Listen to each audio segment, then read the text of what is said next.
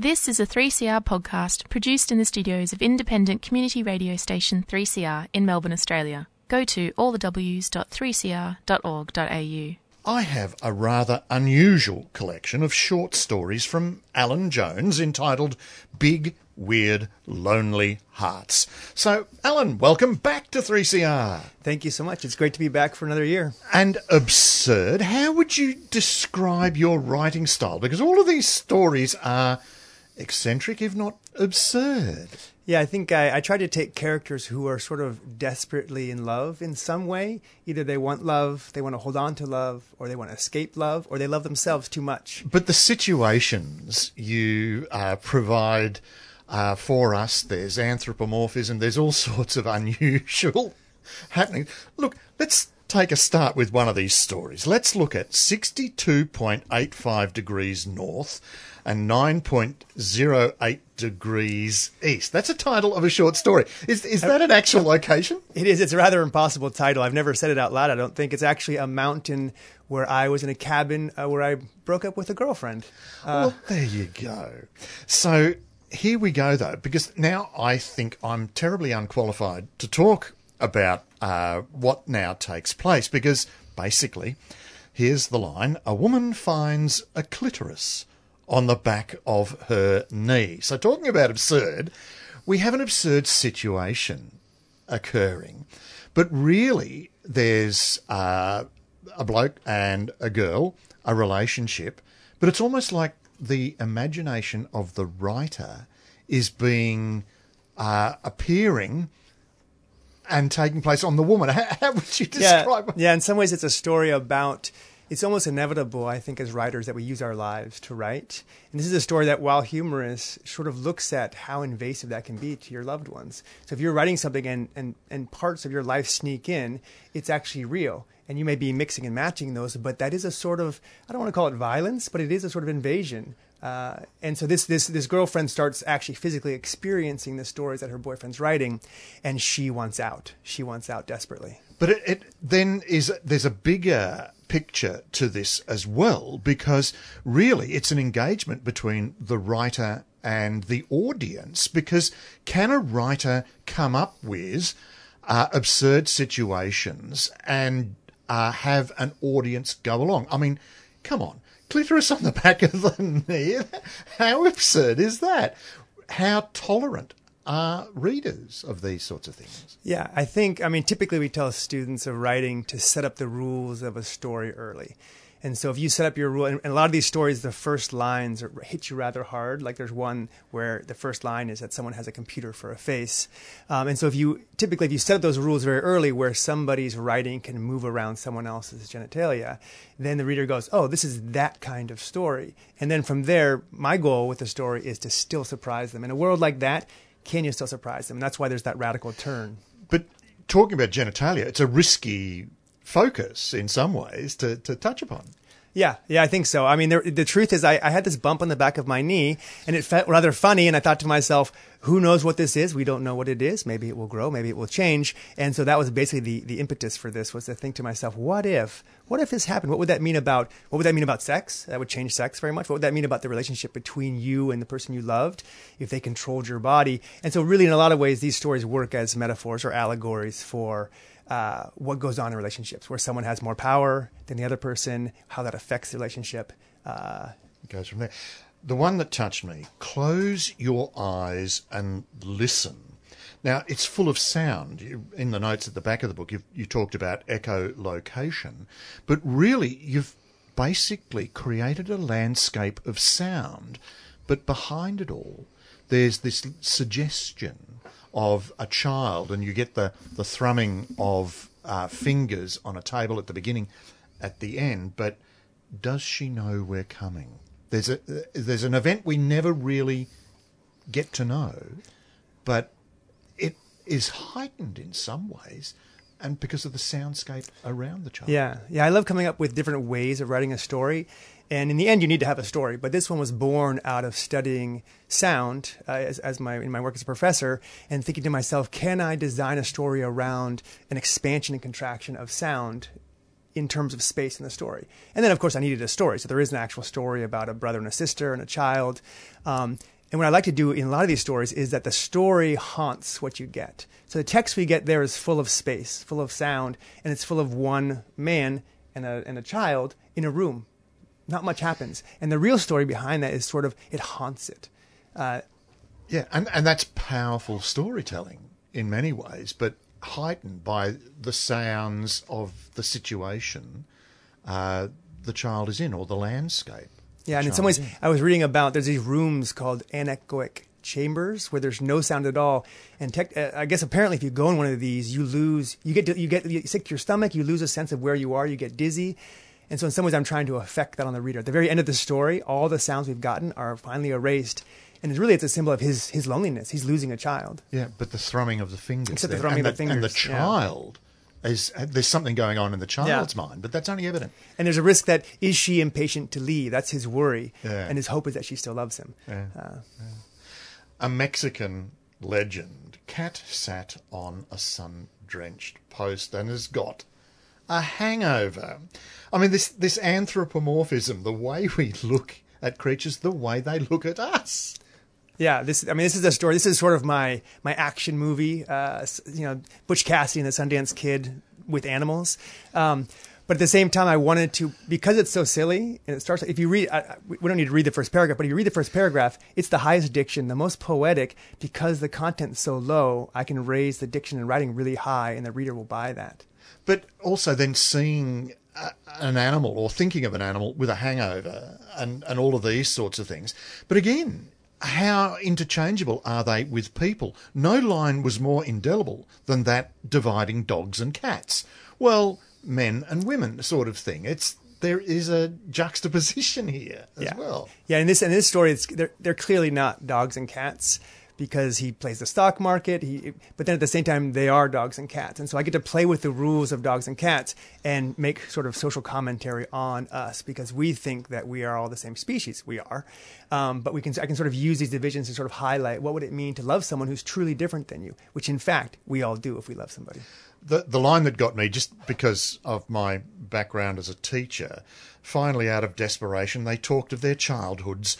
Dog explained her terror at school, all that yelling, "Sit, sit!" and cat happily admitting to no formal education. But, the trauma we inflict on children, we're aware of that.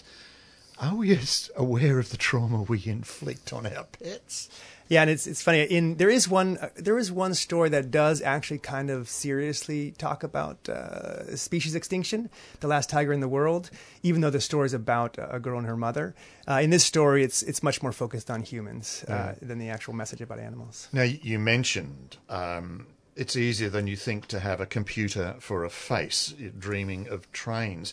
Could you just read for us that little passage we picked out before, to get a sense of... Yeah, sure. Here we go. Yeah, and this is a very short piece. I mean, in this book, I have a couple sort of short, kind of enigmatic tonal pieces that give you a piece of something and then let you think about it, as opposed to giving you maybe what would be considered a full story.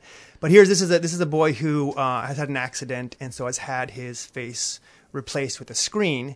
The other character in the story is a girl who's been burned very badly and is disfigured, and there's just sort of this comparison going back and forth from his perspective. And what about what it means to be different, and how technology figures into that, and in some ways how we're all becoming sort of technologically bound. Anyway, so he's in class, he's in high school, and girls use his camera to take selfies, and they ask him, "Where does the picture go?" They always ask. "Into your brain?" I explain the central processor, the relay to my neural system, but they're never listening. They lean into me, put their arms on my thigh, kiss my screen. I capture their lip prints. "Can you animate it?" they ask. I make it fly around, turn it into a screensaver. It never goes anywhere, at least not a place I can feel. Their lips are just data. I won't ever feel lips on my face again.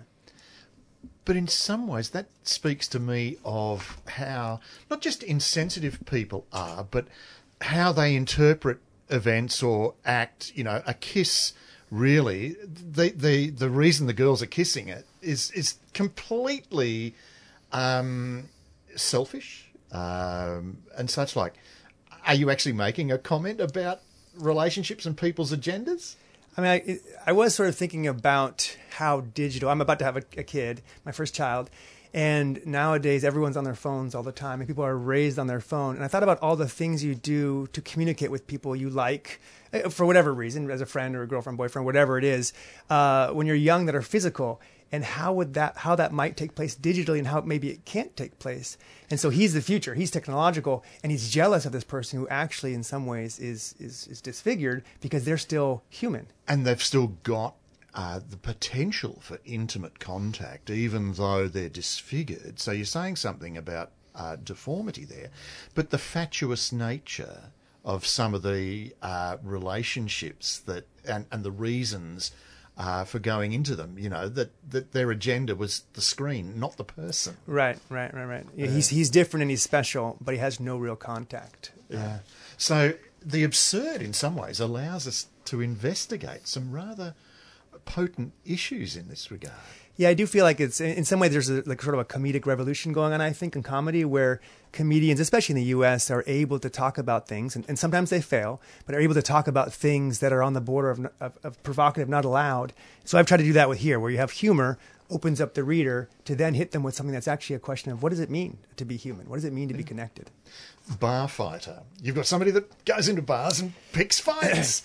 Well, I shouldn't say this, but I basically met a guy like this who was very cheery, very friendly, and he really, really liked to fight people in bars. And it was the strangest thing I'd ever experienced. And I was trying to figure out who he was and what that meant. And of course, I pushed it a little bit in this story to try to think to myself, really what he wanted was connection. He would walk around the bar making eyes at people and trying to get them to interact with him. But then you've juxtaposed it with a homosexual man, Lucas, who befriends him and is tender. And so you've got this violence and tenderness. Yeah, and I sort of wanted to turn some perspectives on their head. If you had a sort of your hyper-toxic, violent male, but who in fact is looking for love, and then meets somebody who will give him a kind of love which he doesn't understand at all. Yeah. Is it acceptable or accepted and such like? And again, breaking the stereotypes of how people behave. But you have a little ending on that about writing as well, because Lucas writes the story and cures him, sort of thing, even though he doesn't manage to find a resolution for himself. At 64 or 65, he's on his walking stick still. Yeah, he's still in the bar. Yeah, there's no real resolution for him. He's still out there trying. Yeah. While we have the time, one last story, See the Machine. And it sort of left me a little in despair after I read this. You've got a dog, you've got television, and people sort of behaving almost like a dog does to cues, and the cues are coming out of the television. Yeah, this is probably the most experimental. I mean, people call this book experimental, but it's really storytelling. Most of these stories are pretty straight-ahead storytelling. That's the one piece where I really I'm a poet also, and I let myself sort of play with metaphors to an extent that's more significant than the other ones. And it is a little bit heavy. I think it is a little bit heavier than some of the other pieces. Although it is about basically Lassie. When I was a kid, Lassie was a dog that saved people on TV and was perfect. And yet, the television is perfect, giving us cues of how to behave. I am going to have to wind it up. Lisa's got I'm saying actually keep going. We've actually got 2 more minutes. We've got 2 more minutes. Yeah, we have. We've got a clock on the wall and a clock on the computer, and often they don't interconnect. So it's quite interesting. But basically, how much do we lead our lives from these social instruments like television telling us what the expectations are? I mean, that story touches on racism as well. Yeah, and this book is not sort of bang you on the head, give you messages, but I felt like each story does touch on serious sort of social issues and tries to open up the reader to an argument that's not too simple. But also then the absurd allows us to engage by taking away the expectation, the assumptions that we make as readers. So that's going through this as well, I think. Yeah. Yeah. Anyway, we will round Sounds it out. Fascinating. The collection is Big, Weird, Lonely Hearts. The author is Alan C. Jones. What's the C for, Alan? Clarence. Clarence. Yeah, my name is so boring, I have to include the C. And it's a Midnight Sun publishing. So Alan, thanks once again for coming in and talking to us. Thank you so much, David. Thank you. So right now I've got a pre-record that I did with Tim Loveday. Tim Loveday is a writer and poet. His work has appeared in many publications, including Meanjin, Overland, The Griffith Review, The Suburban Review, Cordite, Mascara, The Big Issue, and many more. His work has been shortlisted for numerous awards, including the 2022 Lord Mayor's Creative Writing Award, and he was awarded highly commended in the Southern Cross Short Story Prize. Welcome, Tim. Thank you for having me. Oh, you're welcome. So we actually went to uni together at RMIT, studying professional writing and coming in to have a chat. Your work focuses on toxic masculinity, intergenerational violence in rural Australia. What has been your inspiration for your work? It's a big question. I think, quite frankly, my own childhood, growing up around the men I grew up around, seeing, unfortunately, what my father was like, which is a big focus of a lot of my earlier work, although I'm in the sort of period of transitioning out of the focus of sad dad poems, as I would describe them. But definitely the sort of insularity of masculine community in the rural community that I grew up in, and understanding how that behaviour was perpetuated by codes of violence, I suppose. So David Sedaris, the comedy non-fiction writer, talks a lot about his relationship with his father in his work. He said that he got to a point where everything outrageous and incendiary his father said was another paycheck. Do you relate to this? Oh, God. It hits close to the bone, that's for sure. And I mean, David Sedaris has such a profound ability to call a spade, I suppose. But yeah, certainly. It is an industry of itself which encourages particular sorts of narratives, sometimes deep dives into one's own psychology and personal history that can feel densely uncomfortable. And the nature of it is sort of a snowball effect, I guess, where you produce the work that you assume is expected of you to some extent, although I don't think I could have really written anything else.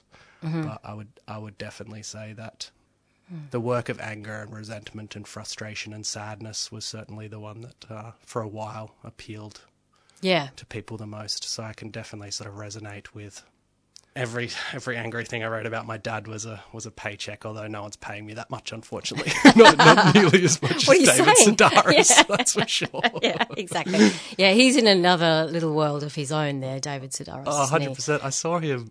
So did I. Did you? Yeah. Yeah. It was actually amazing. Do you remember the performance poet he got up?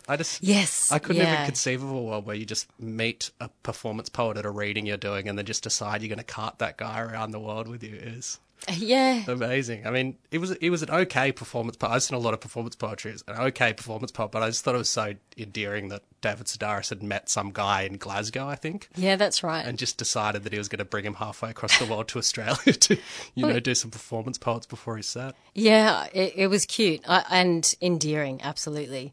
I love David Sedaris. He's hilarious. But anyway, I was going to ask you about your work. So what is poetry? That's a good question. I think the poets have been debating that for eons, which, undercuts their credibility to an extent. If you can't name the thing, it's impossible to justify your existence. But I suppose poetry, to some extent, is trying to capture the unspeakable, trying to name absence. That's why poetry deals so often with space. I think I've been reading a lot of dense literary theory the last couple of months, so maybe I can speak to this more specifically. But I certainly think poetry has the capacity to do a lot more and a lot quicker than prose, and that's sort of where its power exists. Oh wow! Okay, so it's like a shorthand to something. Yes, a shorthand, or sometimes they're just misting over an idea and you don't know what you've just read. But I wrote in a Meanjin piece 6 months ago, something like that, poetry was a small window into another world, and that's how I treat a stanza, that's how I treat each line. It's just sort of an entry point into something else. It doesn't necessarily have to justify its own existence, it doesn't necessarily have to make sense, it's just looking into another world, and that is sort of beautiful and endearing because the poetry world, especially in Australia, but even more broadly, is quite small. Everyone knows each other. So, do you mind just reading these two paragraphs, please? Yeah, of course. Dad, did you ever plant a time capsule with a note inside saying, "You talking to me"? Dad, did you ever smell tin and copper and leather and polymer and diesel and think, "I'm happy"? Did you ever lug a trunk over your shoulder and not buckle under its enormity? How many times can you kiss a TV before you realise the hum in its lips is static? Dad, how long after a shadow is subsumed can you fear it? Do you still hear his car pulling up in the front yard? Have you ever wondered if your whole life is after dark? When the words rush out your throat, are you still the boy hiding in your friend's backyard? How many times have you come out from under that house? How many times have you shown love that is fearless? How many times did you want to and not know how? How many times have you dreamt that this could all be different? Thank you. Cheers. So powerful. Let's speak about what you're working on currently. Yeah. What are you doing? So I think my focus after writing a lot of long-form prose poetry and poetry is I've shifted to fiction. Okay. Sort of in the same realm. I'm more broadly interested in communities reckoning with climate change and how climate change not only impacts communities but impacts sort of the foundations of gender relations and destabilises them essentially. And I think what you tend to see sort of the sociological data is that the worst aspects of men and also the best aspects of men are super heightened in these extreme circumstances and moments of crisis. And you see that more broadly across the board, but specifically in the case of sort of climate change and climate disaster modes. And that's sort of all off the back of, you know, living through Black Summer 2019. And I saw it sort of reverberate through my family. I sort of have heard hundreds of stories from people in community, and so I've sort of shifted the lens now towards that more specifically. And in terms of fiction, I've been writing a lot of fiction, quite a lot of short stories, and I got an Arts Council grant from Australian Arts Council in December last year to finish off a novel that I've been working on for about 2 years now, so that's pretty close to coming to an end. Yeah. So what is the novel called? That's a good question. That's yet to be determined? I mean, it's shifted names a few different times, Okay. I have to be honest with you. The working title at the moment is To Call the Dogs, which refers to I guess a linguistic theory that language was developed off the back of human beings communicating with animals, and specifically dogs, so domesticating dogs. I'm not sure. I don't want to debate anyone who has way more knowledge in this space than I do about this sort of prevalence or whether it's a popular theory at the moment. But it certainly has a grounding in terms of the work I'm speaking about, because I think one of the core things that I'm interested in is how land relationalities and between men and land and animals is sort of drastically shifted in climactic events, and I guess what we can learn from each other in those circumstances. Wow, that sounds really timely. Yeah. Yeah. How does this, is it all related, do you think? The climate, you mentioned the patriarchy, you mentioned, climate change, our capitalist world. Do you think these things are all sort of one and the same? Yeah, 100%. I mean, I think it's interesting because I think discursively people tend to centre whatever work they're working on anyway, so I'm hesitant to do that. I understand that there's so much other stuff going on. There's a relationship between patriarchy, coloniality, capitalism, and they're certainly intertwined in some sense. But I don't want to centre my narrative in any way, shape, or form. But I do see a relationship between them, especially when you start to look at the fact that these work that deals with masculinity, men, and disaster sociologically struggles to find its feet to some extent because the conversation is so broad. You're looking at everything from, the CEOs on the BHP board is, predominantly occupied by men. Men are decision-making. Their structures are densely patriarchal, densely capitalistic. To, old Greg, who's just lost his house and his property and is now alone and having to sort of fend off the banks and deal with the sort of end of the world as he knows it, and everything in between. So the conversation is huge, I think. Yeah, the conversation is enormous, and we are all at the brunt of it, even the CEOs, potentially, even old Greg. We all suffer from it. Yeah. There's no, I mean, there are some winners. Let's be honest about it. There are some people who are taking everything and running, but majoritively speaking, we're all losing. Yeah, with it. I would definitely agree with that. Obviously, there are some big winners in this to a certain extent. But I think also it's important to remember that there are people who are at the absolute forefront of this situation. It's very easy for us to sort of compartmentalise climate change because it's not on our doorstep. And Australia's first real intense experience of that, I think, was, Black Summer and a sudden realisation that it was now on our doorstep, and we had people who were fundamentally displaced from their communities because they'd lost everything and they couldn't return home because fires weren't just going through their properties once, they were going through there twice, even 3 times. Yeah, it's devastating for people. Yeah. A good subject matter for a novel. Yeah.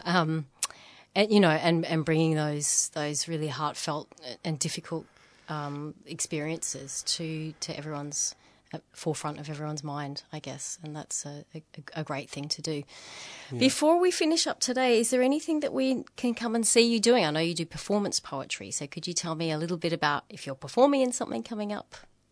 Yeah, I'm doing a feature next Tuesday at Pride of Our Footscray for an event called Poetry Spective. It starts at 7:30, I believe, goes to about 10:30. I'll be the main feature, so you'll probably have to listen to me spiel off a number of poems for about half an hour or more. Awesome. But it's usually a pretty amazing night, and it gets packed out, and the host, Lish, is phenomenal. So come along. It'd be great to see you. Thank you so much. Thanks, Tim Loveday. Thanks for being my guest. Thanks so much for having me.